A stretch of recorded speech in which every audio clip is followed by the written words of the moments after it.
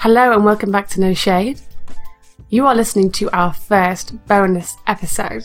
So, in addition to our monthly doses of shade, we have decided to introduce a bonus episode where we talk to you about something topical that's going on in the moment. Sarah and Lola will not be joining us for this episode, so you'll have to wait for your first bonus episode from them. So you are listening to Grace. And this week I want to talk to you about the referendum taking place in Ireland on Friday. So in 2 days' time, on the 25th of May, there is an extremely important referendum taking place in Ireland to decide whether or not to repeal the 8th Amendment.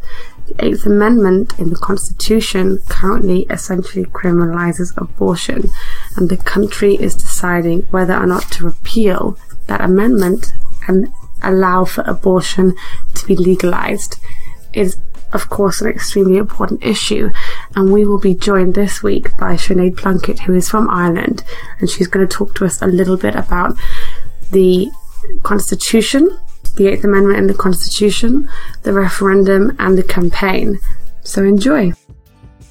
Sinead, I just wanted to chat to you a little bit about the referendum on Friday, because obviously you're a legit Irish person, unlike me, who's pretending to be pretended for a year and a half, and just to have an idea of what you think about it.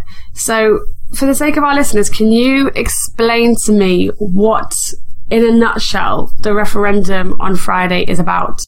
Yeah, so officially, in 1983, the Irish people voted in a referendum to insert an amendment into the Constitution, which essentially made the life of the unborn baby equal to the life of the mother. So since then, that amendment has been there and abortion has been illegal in Ireland. There was another, I think, 2 referendums held in the 1990s, which amended that amendment to allow women the right to information about abortion and the right to travel abroad to procure abortions. And since then, that has basically impacted on every aspect of maternity or maternal health care in Ireland. This year, well, as you said, on Friday, we're voting on whether to remove that amendment from the Constitution or not. If it is removed, it will be replaced with a clause stating that the Oireachtas, that's our government, our parliament, will be allowed to legislate for the provision of abortion or determination of pregnancy in Ireland. So if that constitution is amended and the Oireachtas are allowed to legislate, does that mean by default they will allow for termination up to 12 weeks and past 12 weeks if there's fetal abnormality? Is it guaranteed? No, because the proposed legislation is that there would be, they've laid out 21 clauses that would guide the implementation of legislation. So the proposals are that abortion would be allowed up to 12 weeks in all circumstances, and after that it would only be allowed in extreme cases like fatal fetal abnormality or if there's an extreme risk to the life or health of the mother.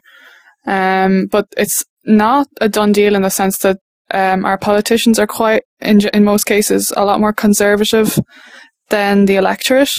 So there is, not a significant chance, but definitely a possibility that they would reject the legislation or that they could try and push for it to be more restrictive than is envisaged at the moment. So in a way, this referendum is a bit like the first hurdle to legalising abortion in Ireland. Yeah, and I mean, even in itself, I mean, I'm personally not convinced that it's going to pass. There are a lot of people who are voting no, or people who think that the 12 weeks unrestricted goes in their view, that it goes too far. So even the fact that I'm not even sure that the referendum will pass. And then if it does pass, then you have the other hurdle of will it get past the Oireachtas, which is not a done deal either. Okay. And how will you be voting? I'm going to vote yes, which means that I want to repeal or to get rid of the 8th Amendment. And this might seem like a pretty obvious question for a young feminist woman, but why will you be voting that way? Just for a lot of reasons. I did travel to Liverpool a couple of years ago with a friend it wasn't for an abortion myself, but it was with a friend who was travelling for one. And I think that situation kind of, I'm not sure if I'd ever have an abortion myself, but I don't think you can judge anyone else's situation or the decisions that they make for themselves. And that's why I'm voting yes. And it's a really contentious issue in Ireland, isn't it? Yeah. Why do you think it's such a contentious issue?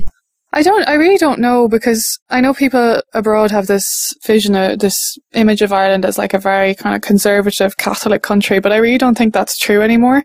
It's definitely true within some sections of the population, but I don't think we're hugely religious. We're probably more religious than the European norm, but not as much that would translate to this kind of huge opposition to abortion. I don't know. There's a theory that there was a tradition of having very large families, and the babies were always seen as like this gift or this kind of, like a good thing. So I think maybe that has an impact too, but I really don't know. I don't understand it. So in a way, you're saying it could be less connected to people's deep religiosity and more it's a traditional cultural perspective. That's interesting, actually, because yeah, you're right. Like, obviously, I've not lived in Ireland, but I have travelled there quite a lot for work, and I do have Irish family, and they don't seem to me to be deeply religious. There isn't this strong sense of Catholicism in the country anymore. No, and there's also a thing. Even if people are religious, it doesn't necessarily mean that they listen to everything the Catholic Church says, which would be the case in my family. They might go to Mass regularly, but they certainly don't obey all the Church's rules and so on. So it's a bit of a contrast or an oxymoron, I suppose.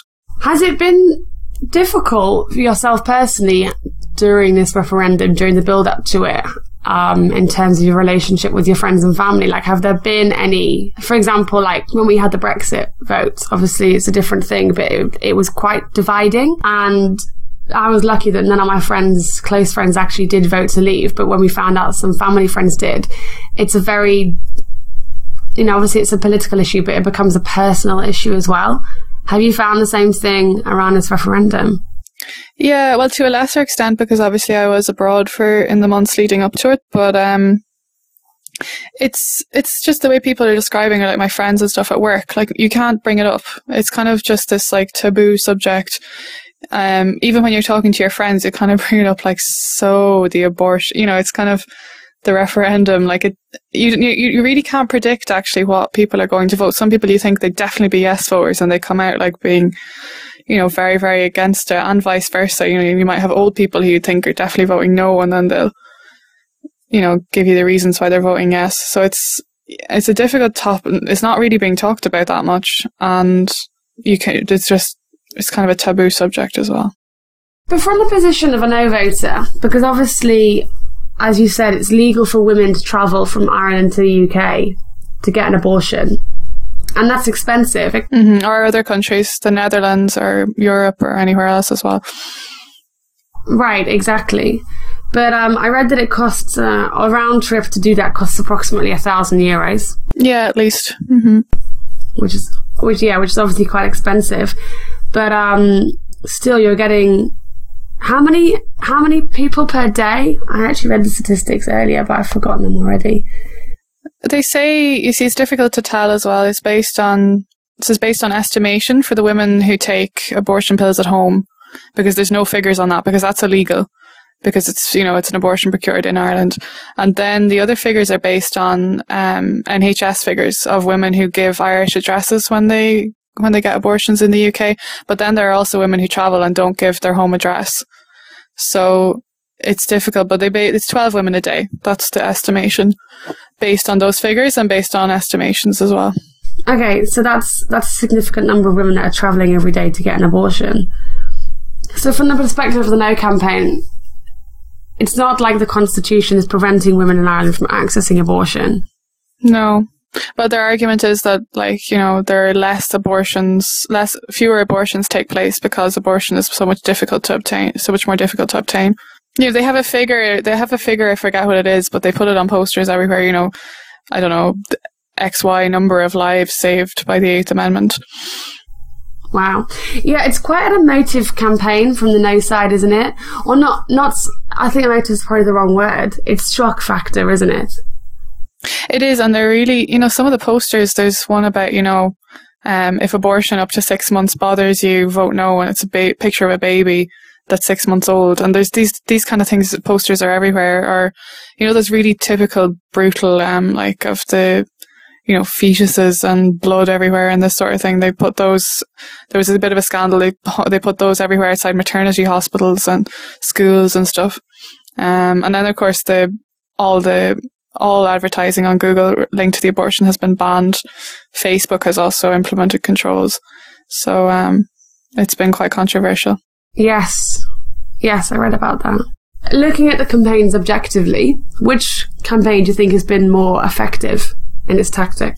It's hard to say. I mean, I'm very biased. So, in my opinion, I think the Yes has done a good job in just they've kind of put women's stories to the fore, and just kind of been very, you know, logical and calm about the whole thing. But that being said, there was a televised debate recently which a lot of people would have watched, especially older people, on the Claire Byrne show, and the Yes side did not do well out of that at all. They came across very badly. So, obviously I think the Yes has run quite a good campaign, but there are weaknesses there as well. And I read today that there's approximately 17 to 18% of the electorate are undecided, according to the Irish Times. Yeah, I know. You're probably right about that. I know it was like 22 recently enough, so it could still be about. Yeah. What would you say to someone who is undecided to persuade them to vote yes? I know my mum was undecided for quite a while. She's decided to vote yes. Well, that's what she tells me anyway. But her main arguments, well, she had two arguments. One, that it's happening anyway. So what we were discussing about women going to Liverpool or abroad, or just so the abortion's happening anyway. And the second reason is with the abortion pills, like, someone is going to die on their bathroom floor from complications arising from those pills, and it's just not sustainable really, because I mean, since the abortion pills, you can't really say that Ireland, you know, abortion doesn't happen in Ireland anymore, and they're very dangerous. You know, they should be taken under medical supervision in a hospital. They shouldn't be taken at home with absolutely no kind of guidance whatsoever, except like whatever, a leaflet that they get with the packet. So I think that those would be the two main arguments, because I've seen that they worked. Well, they worked. Do you know what the statistics are for women that die from complications arising from taking abortion pills? I have no idea. No, I know they're supposed to be very safe, but I mean, all it takes is one case, you know. Yeah, well, exactly, because it was the case of Savita Halappanavar, I believe, yeah. Savita Halappanavar, yeah, who died in 2012, which really catapulted this campaign, isn't it? Yeah, well, that as a result of Savita's death, they brought in I believe it's called the Protection of Life During Pregnancy Act, which allows abortions in very limited circumstances. And I think since they've brought that in, there have been 77 abortions performed, like, you know, legally in hospitals and stuff. But it only allows abortion where there's an immediate risk to the life of the mother. And then it's, you know, how do you quantify that? You know, and then obviously it's dangerous because you have to wait till the woman is almost dying before you can intervene, and then it's a really fine line to cross, especially for doctors. It puts them in a very difficult position. It does. I have to say though, it really surprises me when you think about Ireland and you visit Ireland, and obviously it's the country is booming. It's known for being a home for tech giants, very progressive, very forward thinking. So an issue like this, it does amaze me that there's still even a question of whether or not women should have the right to choose whether or not they should proceed with a pregnancy. I don't really understand it either. I mean, it's just a very emotive issue here. I mean, it's an emotive issue everywhere, but there's just, my French friend thinks that, like, socially Ireland is maybe one generation behind, you know, countries like the UK and France on this issue. There's just people haven't ever gotten used to it, or it hasn't been discussed enough, or I really don't know. It's always been controversial. Have you had a discussion with someone who's voting no and really got to grips with why? Yeah, no, I have. I think my sister is voting no, and some other friends as well.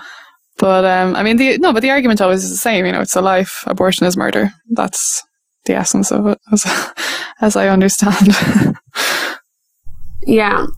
And I suppose that's where it becomes very difficult, because your concept of what a life is obviously can differ wildly.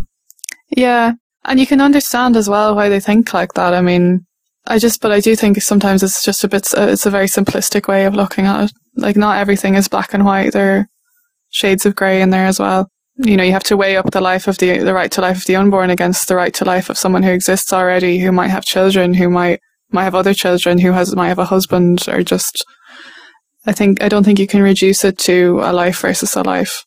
But that's my opinion. It's not, it's obviously not theirs. And ultimately what I suppose it comes down to is the choice, giving women a right to make that decision. And I like that element of the Yes campaign, which puts an emphasis on trust women, because I think that's really what it's saying, isn't it? Yeah, but I think in Ireland that's one of their least powerful arguments. It's too extreme.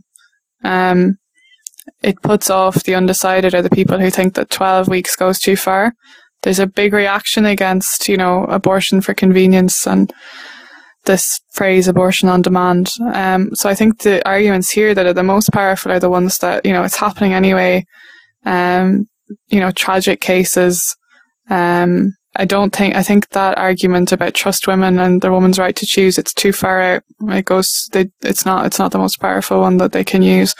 I think they've realised that. They've backed off away from it a bit. That's very interesting. So you think that it negatively emphasises the idea that women might use abortions as a kind of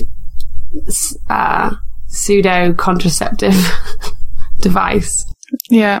Scary, isn't it, when you think about that, the idea that putting the right of women to choose is actually off-putting to the undecided, because you think that a woman's ability to make a choice over her own body should be at the primary of the debate. But I can understand why it's too I don't want to say forward thinking, but it's too abstract. It's too extreme. I don't think Ireland is quite there yet in terms of that thinking. I mean, it's the same in France. That's your view as well. So it's probably the view of quite a few people in the UK. But in France, it's very much that as well. It's like a woman has a right to choose what happens to her own body. Here, it's too far. It's too extreme. It's like, oh, well, women will be having abortions, or, and I don't know. It's hard to explain, but I think it's just definitely not an argument that I would put forward, or certainly wouldn't put to the fore in this debate, because especially when you're trying to appeal to that, roughly 20% of voters who are undecided, that's not what they want to hear. And it's not what's going to convince them either.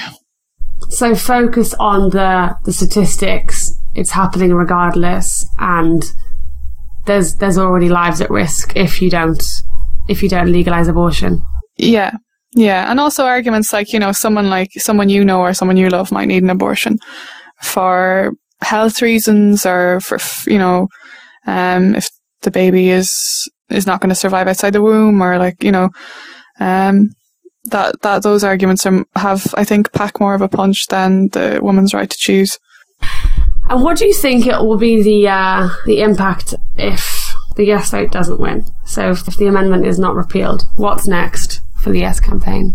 There's nothing. I don't know what the Yes campaign's plan. I know they say they're going to keep campaigning and so on, but I really think if this is defeated, that's it for a generation. There'll be no referendum on that for at least a decade, and the situation will continue as it is. So I think that's probably if you are an undecided voter, that's something to think very carefully about. Is that if you are considering that you're swaying towards voting yes, it is important that you do vote in this referendum, because it could be the last chance. Yeah, no, definitely. I mean, it's important to vote anyway. And they have said that there are 3.2 million registered voters on the register.